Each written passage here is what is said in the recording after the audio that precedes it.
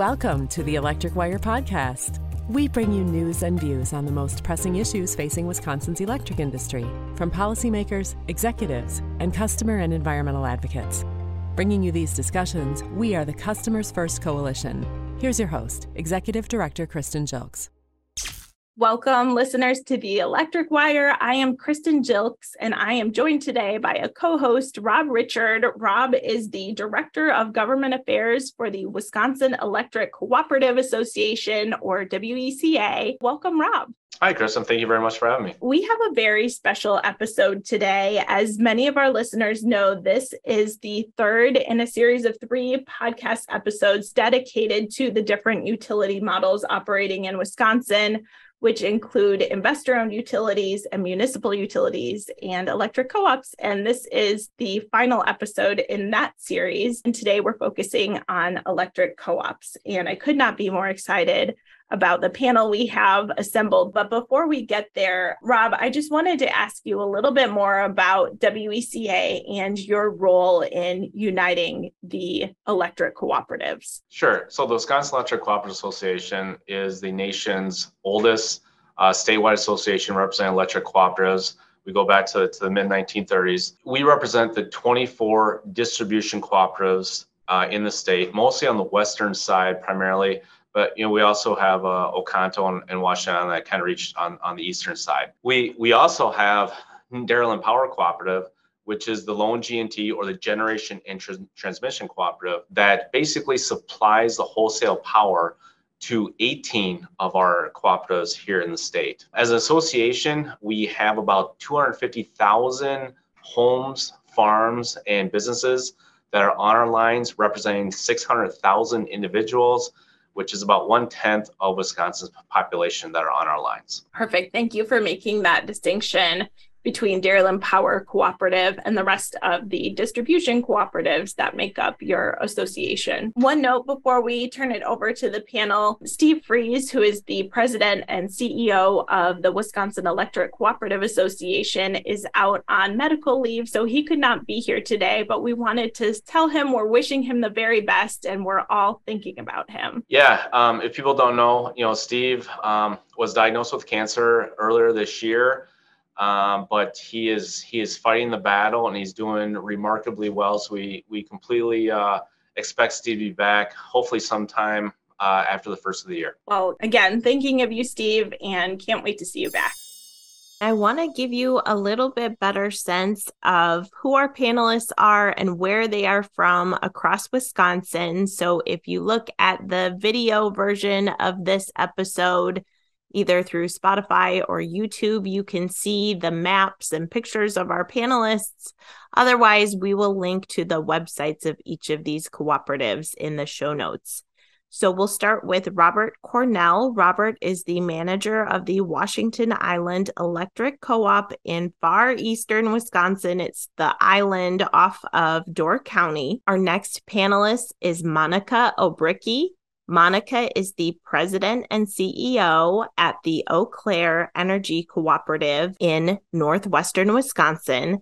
Monica has been in that position since about May of this year. Up in Price County at the Price Electric Cooperative, we have board member Karen Newberry. Karen is on the board of directors for Price Electric Cooperative, and she's also on the board of directors for the WECA and Dairyland Power Cooperative. Rounding out our panel is Nate Betcher.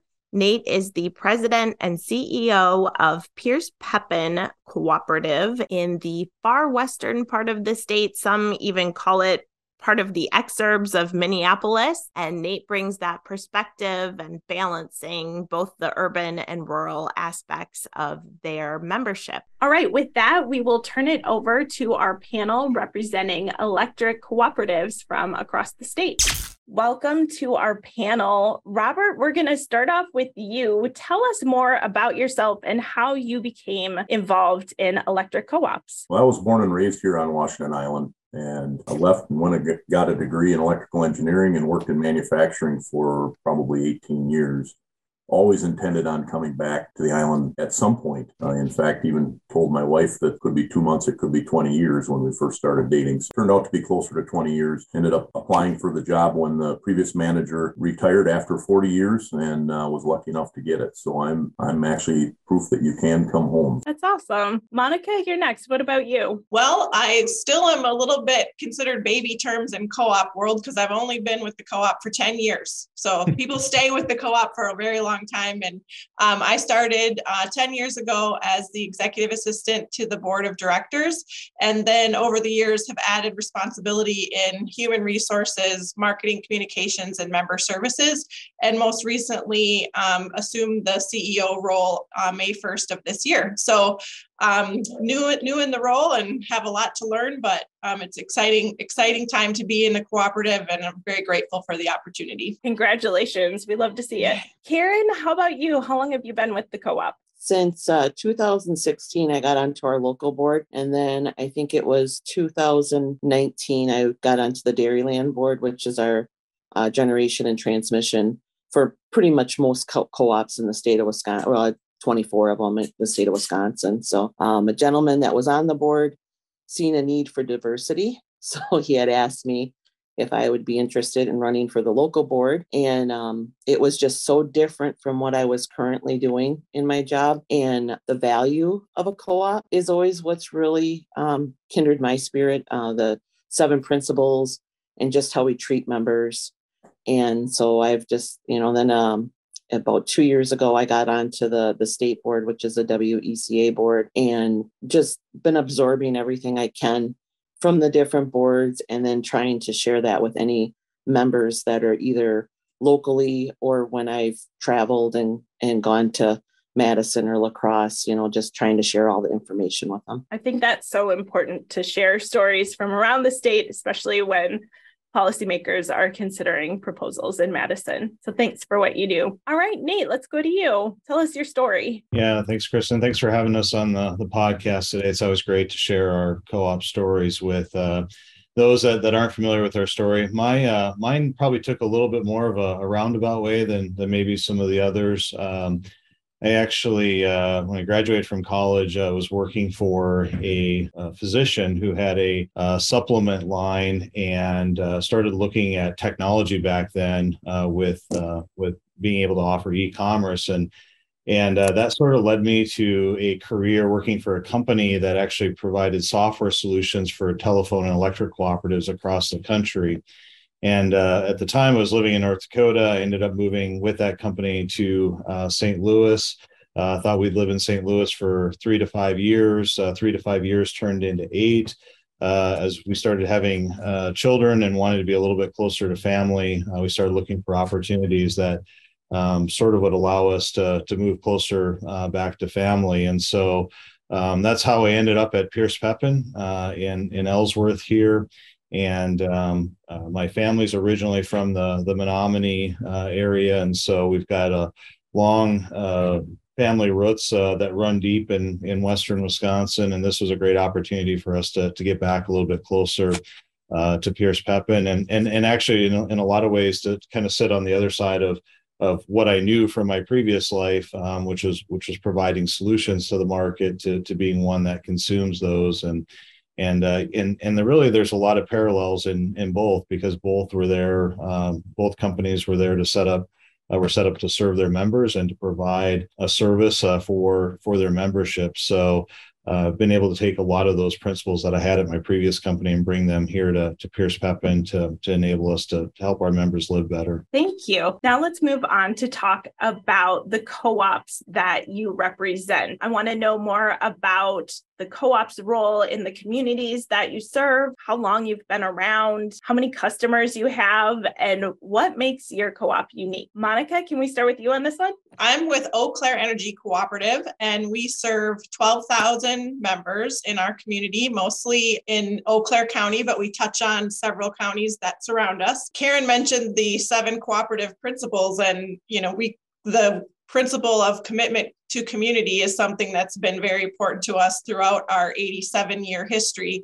And it's something that, we focus on as an employee team. How can we engage our community, not only to educate them about cooperatives, but educate them about energy and all related things to the energy world. So I think what makes us a little bit unique is that we have a pretty large commercial and industrial load because of our proximity to Eau Claire, and we're in a very rapidly growing area. Adding several hundred members per year. That makes us a little bit unique. And then we just continue to look for services and ways to provide our community with solutions in the energy world. Monica, with having 10 years of experience with Eau Claire, you mentioned earlier that you're fairly young in this, and I find that common throughout the cooperative world that there are long-term employees, 30, 40 plus years. What makes the cooperative model so successful in attracting and keeping employees for that long time? That's a great question. I think there's a number of things. I think the business model is just very family centric and attractive to employees to our cooperative. Also, we have excellent benefits. People come to us and they realize that their long-term financial future is very stable here with the cooperative, and they tend to stay. I think employees really value the connection we have to community, like I said earlier. And I think that's another reason why people stick around as long as they do. Karen, let's go to you. My home co-op, which is Price Electric, is in a very rural area. We have very little industrial load, about 45% seasonal, which makes for many challenges for our co-op. We have one of the longest distribution line in any of the co-ops in the state of Wisconsin, and probably the fewest customers per mile. So, we're constantly discussing and then trying to be fair to the members, even though if you're a seasonal customer, how do we still recoup monies back from you as we would a resident that's here full time. We have about 9,000 members on our lines. Area wise, we're one of the biggest co-ops in the state of Wisconsin. Definitely without that industrial load on our lines, it's a challenge, and we want to be accountable to our members. So as far as you trying to be innovative, we're trying to utilize new technologies, and still we're surrounded by Excel. So we have a lot of members that we have to explain to them why our service fee charges might be more than what they are with an IOU, but still trying to give the member the value of their power and still be efficient. Yes, I do agree with Monica on, longevity of employees at the co-op, and the benefits are good for the area. When you're, Price County is one in the top least 10 of like a poverty county. So, that we offer good jobs and good benefits, that's really great for the area. With our current CEO, we are now getting much more active with the community, trying to put Price Electric's name out there and that we're a partner.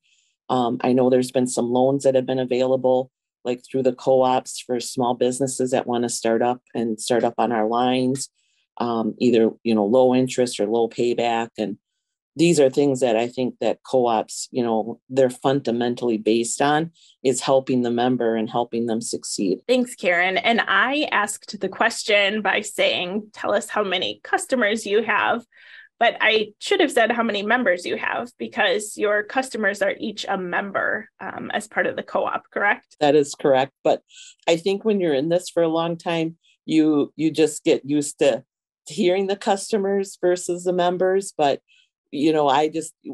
once you've been as part of this as we all have, we definitely see them as members. The capital credits that they pay in, if they receive, whatever the terms are for getting them back, definitely makes them a part of the co-op. It's not like the IOUs who, are just answering to investors. So. We'll only cringe if you call them ratepayers. Then we'll cringe. Okay, got it. And we will talk more about the role of members within the co-op coming up here. But first, I want to hear from Nate and Robert. So Nate, what makes Pierce Pepin unique? Yeah, so Pierce Pepin is located in Ellsworth, Wisconsin.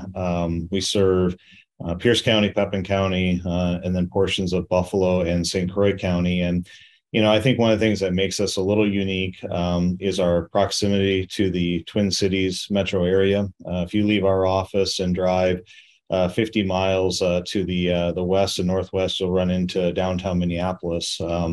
And so, we're kind of a classic story, like many other co-ops, where the investor-owned utilities and frankly municipalities grew into dense areas and kind of left the rural areas. So in our area, that means the area between Hudson and Prescott, and between River Falls and Ellsworth, and River Falls and Prescott. Those areas were left behind without electricity. And so we really were created to help serve those rural areas. I think one thing that also makes us a little unique is like Robert, we have started a broadband company called Swift Current Connect. We have just a large portion of our population that has traditionally commuted into the Twin Cities area for work. And so as the pandemic hit and really put a big spotlight on the challenges with connectivity out in our rural areas, it afforded us an opportunity to be able to step in and do what we did, 80 some years ago by providing electricity to rural areas. Allowed us to step in and provide a reliable internet connection. And so it's been something that's been a passion for us over the last few years to build this broadband network and really to help people live connected lives, whether that's through having electricity or through having an internet connection. It's something we're very proud of what we're doing here at Pierce Pepin. That's so exciting, and I'm sure much appreciated. All right, Robert, back to you. Tell us more about Washington Island. We're unique because we're surrounded by water. So you do have to take a ferry line to get here. And actually our electricity comes through a cable that goes underwater. How long is that cable? It's about 4 miles.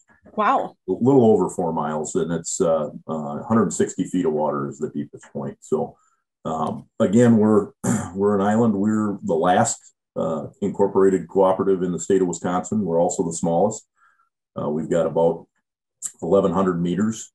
That's a mix of roughly 150 commercial meters, which runs the gamut from farms and community anchor institutions to actual businesses. And then the balance of them are residential. We're probably about 30% non-seasonal. So we're sort of in the same boat as Karen's co-op. Our homes are occupied almost all year round. We do have a number of them that close up in the wintertime, but it's a difficult thing to decide what our actual population is, simply because some people come in the winter, some people come in the summer. Obviously busiest in the summer because we're a tourism-oriented community.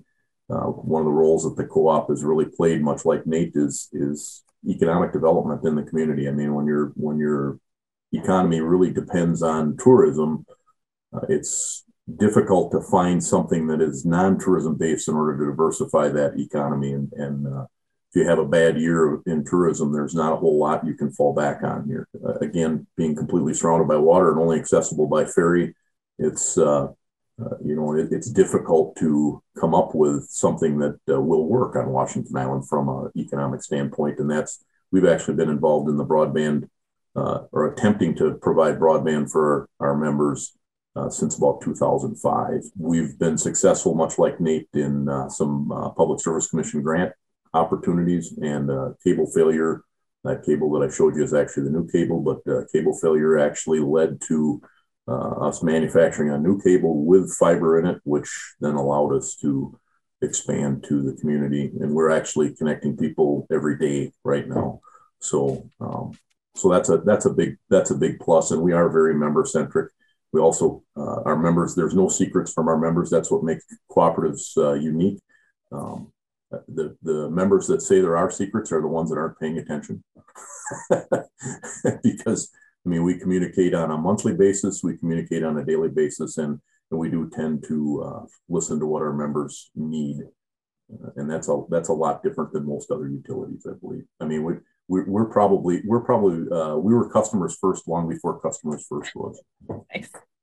Robert, you actually bring up a very important point about not having secrets or working together. Something I think is unique about cooperatives is the ability, like maybe with IOUs, whether it's Excel line, where there's competing interests there that maybe they're not trading ideas, technologies, whatnot. And the cooperative model really thrives on that. Could you talk a little bit more about how you as a manager work with other cooperatives throughout the state on whether it's a problem or ideas or anything else?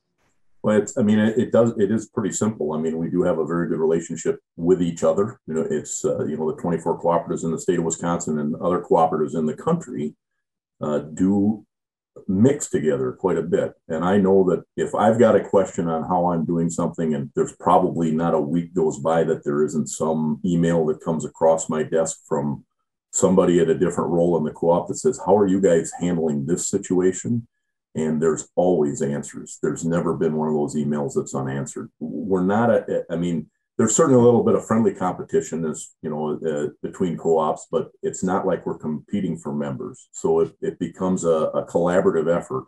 And I know that I don't have to reinvent the wheel on most things, because I can send Nate an email and say, hey, what are you doing for this? Or I've run into this problem. How did you solve it? And I know that I'm going to get a reply back. And that's really important. I mean, I could go into our cable failure issue that really is pretty much the prime example of cooperation amongst cooperatives. We're tiny. While some cooperatives are spending millions of dollars on service upgrades and that sort of stuff, we had a $4.1 million. I have it right here. There's a $4.1 million hole right there. And that happened in June of 2018. And obviously we had to deal with repairing that cable and then replacing it. But then we also had to deal with the financial impact to a little tiny co-op like ours. And the support that we got from every cooperative in the state and our state organization, as well as our national organization, was nothing short of phenomenal. We ended up being included in the state budget in order to help offset some of those costs. Cooperatives were not actually eligible for disaster aid. So if a tornado went through a cooperative or a situation like this happened where the governor declared a disaster, we had to work through the county or the local municipality in order to try and offset some of the costs for the damage that was caused by a disaster. As part of the efforts that we, as a group, put together, we then became, we were included as eligible for disaster aid. That's probably bigger than the money that we got, to be honest with you, because that's a forever change. And our members don't have to absorb those costs because now we are eligible for disaster aid. And that happened because of cooperation amongst cooperatives, and everybody talked to their legislators. And it started because of Little Washington Island having a problem with a cable. So I can't speak highly enough of the relationships between the cooperatives. And it's not just managers, it's line superintendents, it's personnel managers, every position you can imagine. You have to tell us just a little bit more about what happened in 2018. How long were you without power, and what happened to put that hole in the cable? Well, the cable failed due to a cumulative damage due to ice shoves. So I mean, it had been underwater for 40 years. It's Okanite cable, which that's the manufacturer of the cable. They've got the same cable in places that's been underwater for 100 years. So it's not like the cable deteriorated and failed. It actually had damage, and you can see this was actually scraped off by the ice, and the bottom was scoured. It was in about 50 feet of water. It was happened in June, so it didn't happen when there was ice there. It just chose that time to fail. But that was June of 2018. We were without power from the mainland for 12 days. That does not mean that the island was without power, because we have full diesel backup generation.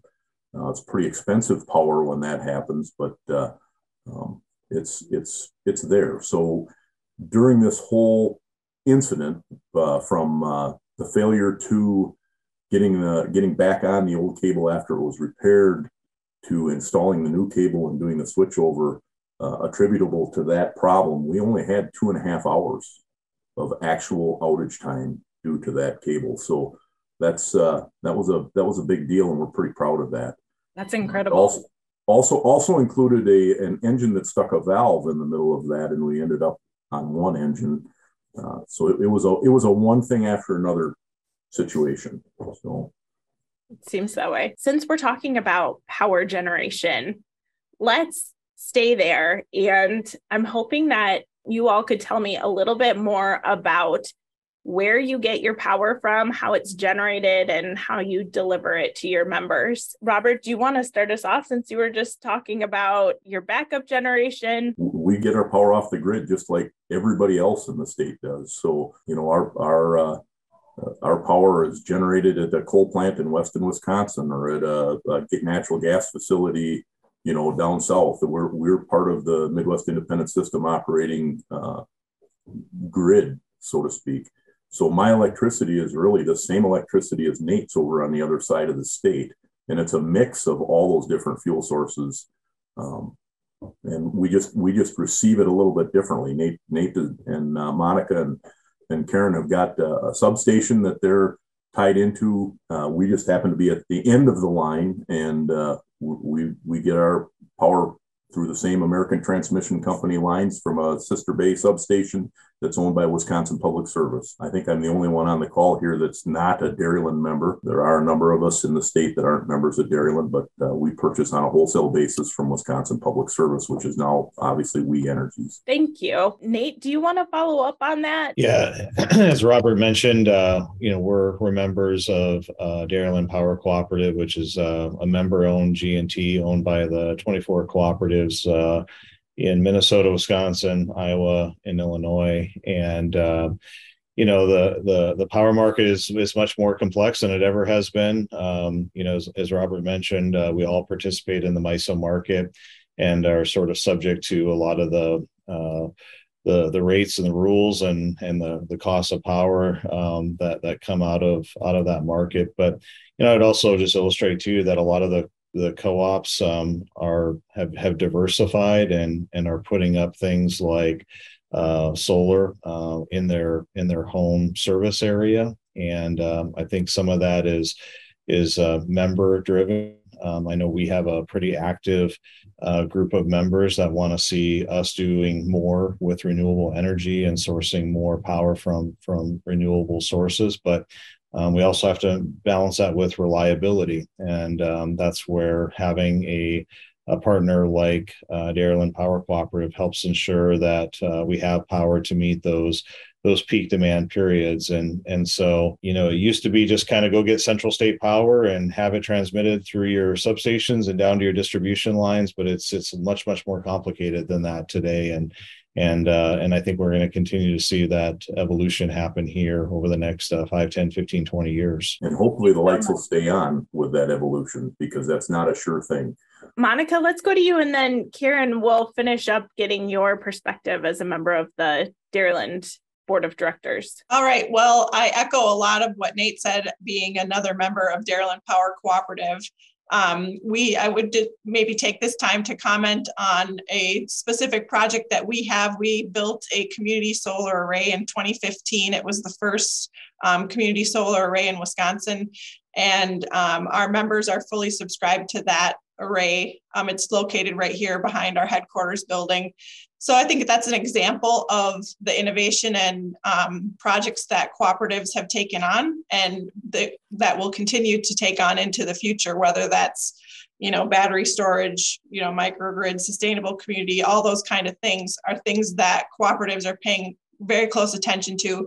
And we want to be involved in that energy transition so that we can make the best decisions for our membership and for our cooperative. Thank you so much, Monica. And just a note for our listeners, we did have Monica's predecessor, Lynn Thompson, on the electric wire back in 2021 on our community solar episode. So you can go back and find that and check it out if you want to hear more about the Eau Claire Energy Cooperative Community Solar Project. All right, Karen, as a member of the Dairyland Power Cooperative Board of Directors, share your perspective. I guess what I'll start out with is that when you're part of the G&T that has 24 co-op members and in 4 different states, so it's a large footprint. And I think what's so different from being on that board versus my home board is that board is is, I think, always on the forefront about the political aspects. How can we work with our members and working with legislation on both sides? All right, let's talk more. We were talking before about sort of transparency in sharing information with your members. Let's talk about the role your members play in the co-op and their role in helping shape policies and set rates. Monica, do you want to start us out? Sure. So it's the very foundation of what makes us unique. Our members elect members in the community. Their neighbors and friends are elected to serve on our boards of directors. And through that board is how all of our rates and policies are implemented. So members have a direct opportunity to provide, feedback or suggestions, and then we all have processes in place if they want to have something changed, whether it's with our bylaws or with policy. And I think that's what makes Cooperatives so special. We kind of have a saying around here that if you've met one co-op, you've met one co-op, because we do have a lot of autonomous and independent ability to be flexible and to do what works best for us in our communities. What might work really great for Washington Island may not work so well for Eau Claire Energy. And so we do have that flexibility to be able to implement policy and rates that work for our community. And I think that's, it's the foundation of what makes cooperatives. Thank you so much. Nate, you want to chime in on that? Yeah, I think Monica did a great job. And I mean, the way I would maybe just summarize is we're community owned and locally controlled. And, there's kind of power given back to the people and choosing their directors. And I would say that, across the board, the directors that serve at cooperatives, they take that job seriously. And they come to board meetings, they're prepared, they ask tough questions, because they ultimately know that it's the entity that provides their community electricity or in some cases broadband. And it's kind of interesting you asked that question, because I'm looking here at a packet that's sitting on my desk, and our board in our last board meeting went through a board self-evaluation. And even our board looks introspectively at how they're doing and ranks the board as a whole. And then they also rank our chair too. And so, I think that just really speaks to how co-ops are governed. And I think it's a real testament to the structure that's been put in place. And it's why co-ops have been able to exist for over 80 years without really a lot of fundamental issues in terms of governance. I would say that I think what you will find too is that you'll find that there are a large number of co-op directors. That's not a universal fact, but I think it's a pretty common fact that a lot of the directors are just as long-term as the employees. And because our members have the control over that, oftentimes when you're out recruiting, trying to get somebody to run for a director's role, or advertising or telling people that there's an election coming up, you don't get a lot of response back because people are pretty satisfied with the directors that they have. Again, they're members of the community. In our case, we have business owners, we have homeowners, we have retired, we have people who were only seasonal residents to begin with. We've got a pretty diverse board, and it's a pretty long-term board. But again, they're members of the co-op just like the other members of the co-op. And I think that when you see my board president who runs a local grocery store, people see him every day. He hears about the good and the bad, but I think people are pretty satisfied with our transparency and with how we do things. The diversity on the board, I think, is very interesting. My territory here in Price is trees. So I've had members that had trees taken down for right-of-way clearing who were very angry, didn't feel they were notified properly. And when I got in the boardroom, I had another director that pretty much said to me, well, we're tired of hearing about the trees. And I said, well, that's my district. I don't come from farmland district like he does himself. So, I feel it gives the members they called me up at home. They stopped at my place of business. They were unhappy. And when you come into the boardroom and, it it's hopefully a collegial process, but you are dealing, our board is 9 members. It's a process to work through a problem, which, nowadays seems kind of foreign to people, but I really think that, it's a good process, and you keep bringing desk directors from different areas and you work through the challenges. There's one thing I'd like to touch on since it's been brought up in terms of, having policies in place or bylaws that govern how the cooperative works. So, a lot of people don't understand that cooperatives aren't necessarily governed or regulated by the Public Service Commission of Wisconsin. That we have an entire chapter in statute, chapter 185, that really governs how cooperatives work. So I guess, would any of you be willing to touch on the advantages of that in terms of a cooperative's, their ability to be nimble when decisions need to be made that would benefit the members of that cooperative? Well, I mean, I would just say regulation has a cost, right? I mean, if you're dependent upon a entity to approve rates, an outside entity to approve rates to sort of govern your decisions, that has a cost to it. And ultimately, at the end of the day, who bears the cost of that is the consumer, in our case, a cooperative member. And so, yeah, I think it gives us the flexibility to have make local decisions and to make decisions that are in our best interest.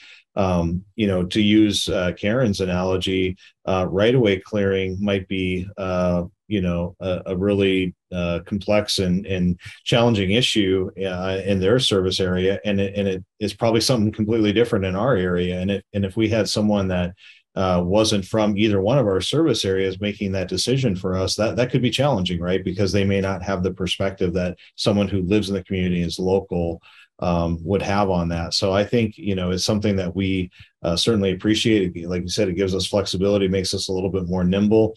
It allows us to make decisions and move forward. We don't get bogged down in a lot of bureaucracy, frankly. Most of the time in our co-ops, we make a decision and we move forward. And I think, that also helps us to make sure that we're providing rates that are reasonable, because we're not having to pay that adder to incorporate the regulatory environment into our business plans. So just to clarify, co-ops are not for profit and they are member governed. They're not governed by the Public Service Commission, but there is still a set service territory where the co-op is designated as the electric provider. And I would also just say, just for what it's worth, I think most of us try to follow or pattern, some of our policies after how the other utilities in the state that are regulated, so that we're not sitting out on an island. No offense, Robert.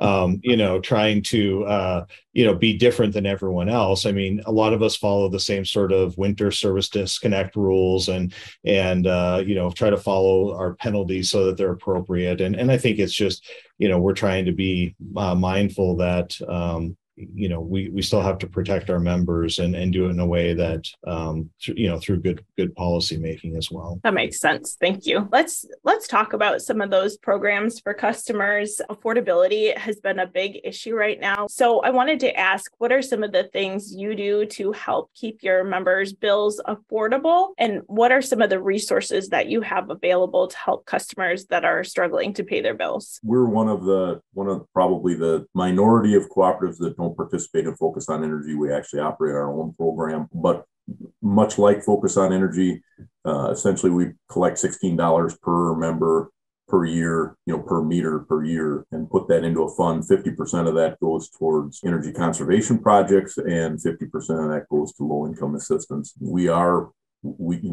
county and various entities in the state will evaluate what income levels. I certainly do not want to be evaluating my members' income levels to determine whether or not they're eligible for aid. So that happens outside of our office. However, we maintain the checkbook that when somebody tells us what somebody's eligible for, then we help them with their bill. We also do a lot of communication with our members. This Christmas season, and it might even come from Monica. I don't remember, but one of the co-ops talked about give the gift of energy. If you know one of your neighbors is struggling, maybe you want to come in and talk to us in the office and say, hey, I'd like to make an anonymous gift to this member who's struggling. So we encourage that sort of thing, advertise it. But I mean, all the programs that everybody else is involved, whether it be LIHEAP or whatever, we participate in those as well. So we are probably a little more personal. I don't know. I can't speak for the other co-ops, but I do know that I spend more time than I probably should working with my members on energy efficiency and how they can reduce their bills. Again, whether it be weatherization or whether it be just discussing what sort of heat source they have, what the efficiency is of it, what the costs are, and whether they if they're going to go down one road or the other, whether they want to think about some more insulation in their house. I mean, we do have a more personal relationship, I think, with our members because of that sort of a situation as well. Thanks, Robert. Monica, did you have anything else you wanted to add there? I'll just tag on that. Similar to the programs Robert mentioned, Focus on Energy is a similar process where our members can receive rebates and incentives for having energy efficient appliances, for example. Also here at Eau Claire Energy, we have staff that are dedicated to being energy advisors for our members. And that could be simple things from weatherization tips and, how to rotate your ceiling fans in the winter, all the way up to something much more complex like geothermal systems and envelope wrapping homes and, things of that nature. So I think it comes back to the fact that we are there to educate our members on an ongoing basis, and we're also there to be a resource for their questions and for their needs going forward. We do also participate with local entities for energy assistance. If there's people who are not able to afford their energy bill, we have entities we can refer our members to for assistance. And then we just do the right thing. We work with our members and set up payment plans and just do what we can do to really support our members in that regard. Yeah, I was just going to add on. I think, one of the things too is we as an industry have spent a lot of time talking about efficiency and reducing consumption. But I think as important as that is, it's also important to focus our efforts on getting members to shift their energy patterns out of critical peak periods, because more and more energy costs are going to be attributable to when energy supply is in short supply and when demand is high. And so, we've been really, really working hard over the last couple of years. I know Monica has a big LED sign out on the side of their building that when we have these peak periods,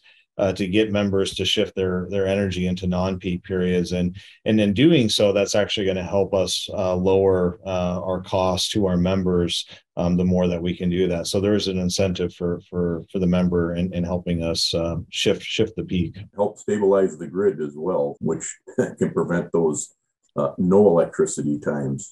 I know historically co-ops have been leaders on issues like time of use rates and demand response. And I want to couple this question with what are you doing on those issues, as well as how are you incorporating new technologies? Yeah, no, I think it's a really good question. And it kind of goes back to how much shift our industry is going through right now in terms of energy innovation and looking at technology to help not only us run the cooperative or the utility better, but also helping our members manage their energy better as well. And we're in the early stages of deploying a new demand response system or a load control system, which will help us help our members control during those peak periods.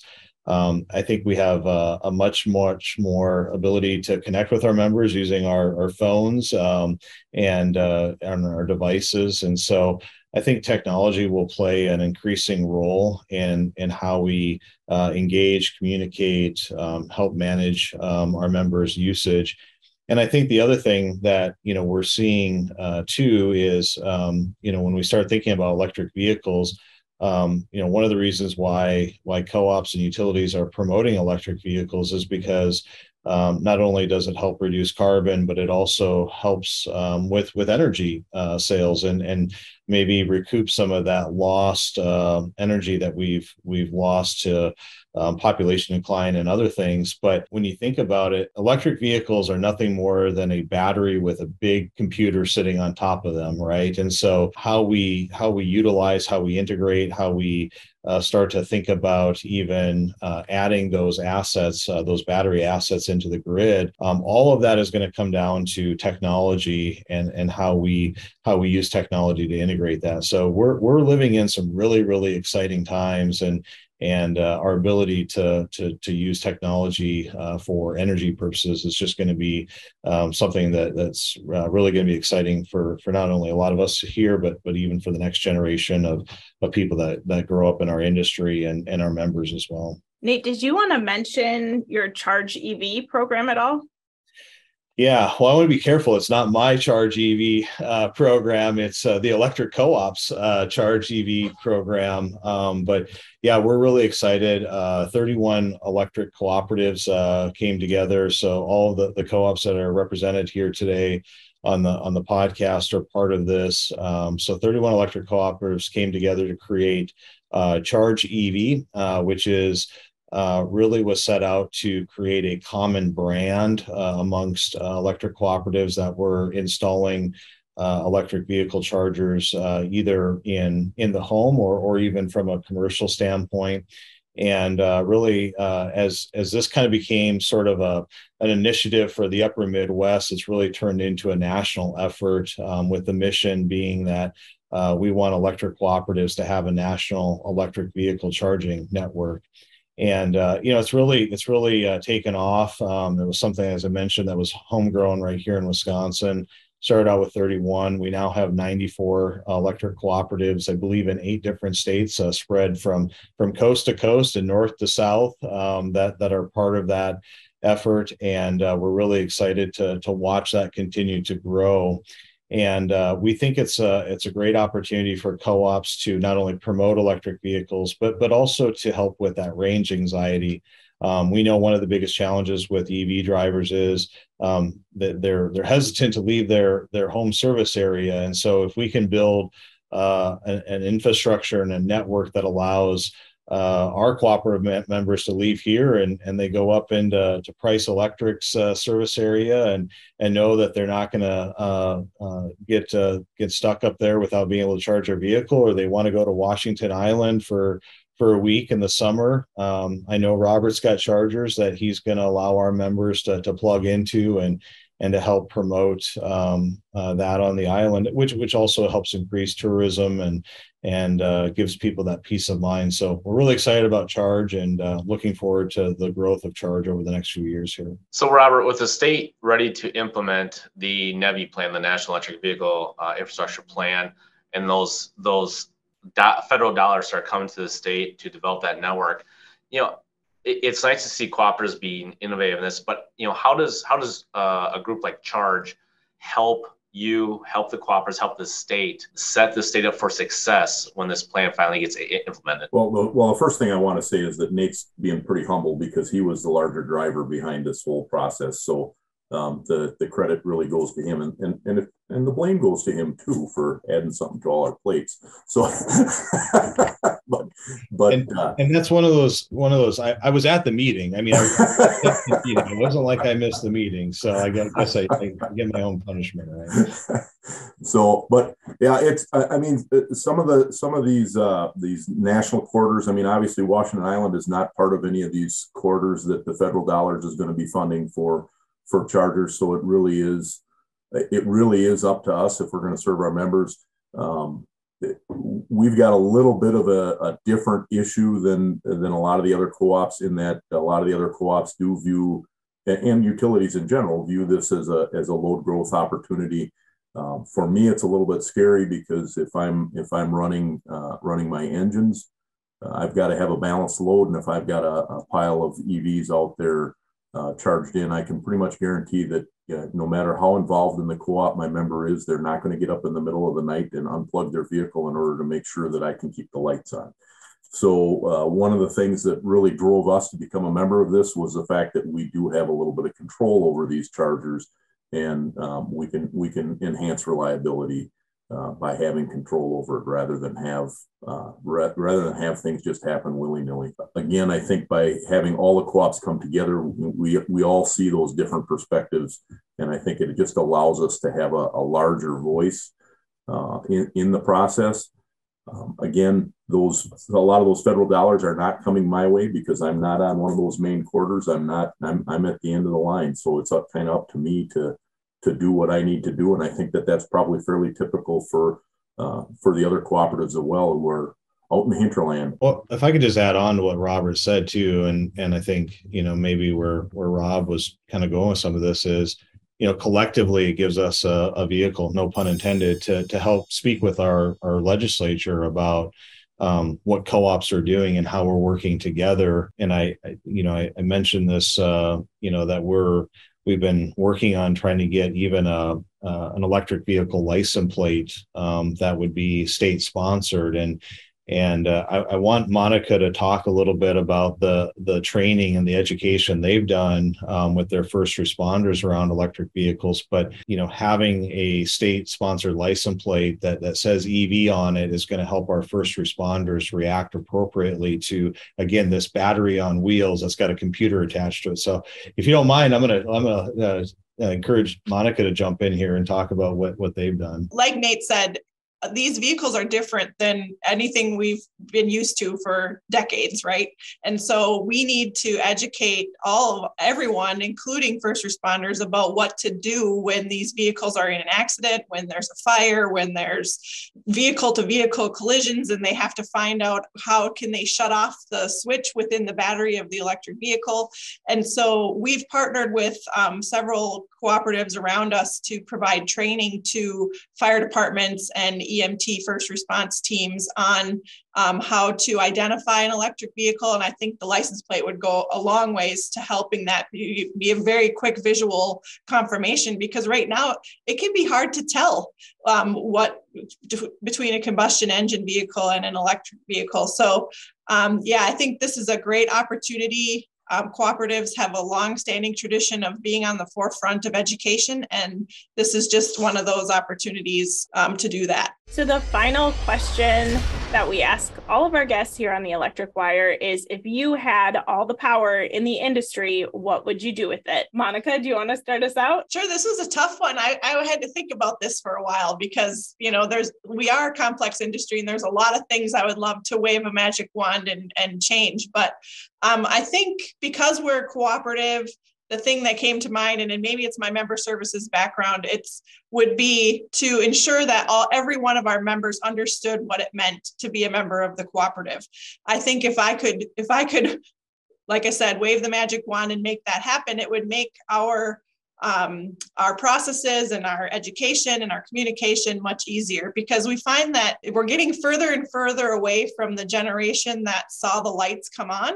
And so our members just expect us to be here, and they don't really understand sometimes what it means to be a member and what influence they could have on their energy use and on their cooperative. So that's the one I came up with. There's many things, but I think having our members understand the cooperative business model would be one of my first acts with all the power. I love it, Monica. Karen? Nuclear. I think that the nuclear process, whether it's spent fuel, recycled cylinders, it's going to be if I could wave a wand and we could really start utilizing or experimenting with this in the next year, it just seems like some of these issues or matters, they have to be vetted for 10, 15 years. And I can't, my dad was a Navy guy, and I know all those subs were nuclear powered subs, so I don't understand the opposition, I guess, to nuclear. And if I could wave a wand, I'd like to see that technology move a lot faster. So. Well, I want to go next so I can give Robert the last word, as he normally does so eloquently. But if I had all the power, I guess for a day, I would sort of try to help get us to a place where we recognize, and I think this is, sort of our society, but we seem to be so polarized on every single issue that it has to be my way or no way. And I think we've got to find some avenues to compromise. The reliability of our grid is one of the best things that we have in our country. It's why it's often regarded as the single biggest achievement of mankind. And you've heard the comments a couple of times today. If we lose reliability, what is the impact of that? And so I think we have to find common sense approaches that balance, both sides of this issue, whether you believe that 100% of our power needs to be from renewable sources, or you believe in fossil fuel burning technologies, but we got to find some middle ground in that to make sure that we protect the sanctity of having electricity and being able to use and consume that in a way that continues to allow our members and really consumers across our country the ability to live their lives and to do the things that they want to do that creates so much good for our society. And so I just hope that we can find that balance without creating so much polarization that we have right now in our industry and frankly across so many other issues. I'm the last guy, but I'm gonna make Rob nervous. Rob, maybe you'll be the last guy then. To echo a little bit of what Karen and Nate just said, if I had all the power, I would get people to focus on what works, not on what's shiny. And there's a hell of a lot of shiny out there right now that doesn't work. And you can take that however you'd like to take it. But my goal is that my members' lights stay on. I'm one generation away from not having electricity. I'm less than one generation away from indoor plumbing, to be quite honest with you. But I want to see the lights stay on. And if we keep going down the path that we're going, that is going to be the norm. Rolling blackouts will be the norm rather than the exception. And the only way we do that, again, is focus on what works, not what's shiny. Thanks, Robert. Rob? I want to roll all of them up into one. I think what Karen, Robert, Nate, and Monica hit on are all critically important. Our goal is to provide safe, reliable, affordable electricity. And moving forward, we need to find ways to do that, as Nate said, on a political way that all sides can agree on, pushing forward. We cannot lose perspective of reliability, like Robert touched on. And I really like what Monica said about the cooperative model and having people really understand what that means, how important it can be for your community, and that it really is one of the best ways for a electricity to be provided to a community is where all voices are considered and people believe they have a say in how that electricity is provided to them. Thanks, everybody. Nice chatting with you all.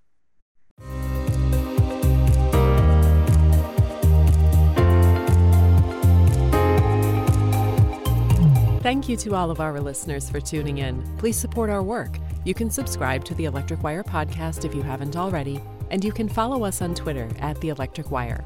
Thanks also to the members of the Customers First Coalition for supporting this podcast.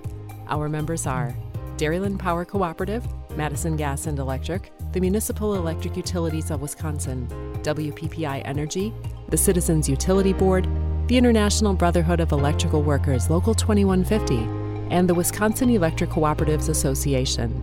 Thanks again for listening. We'll have a new episode next month.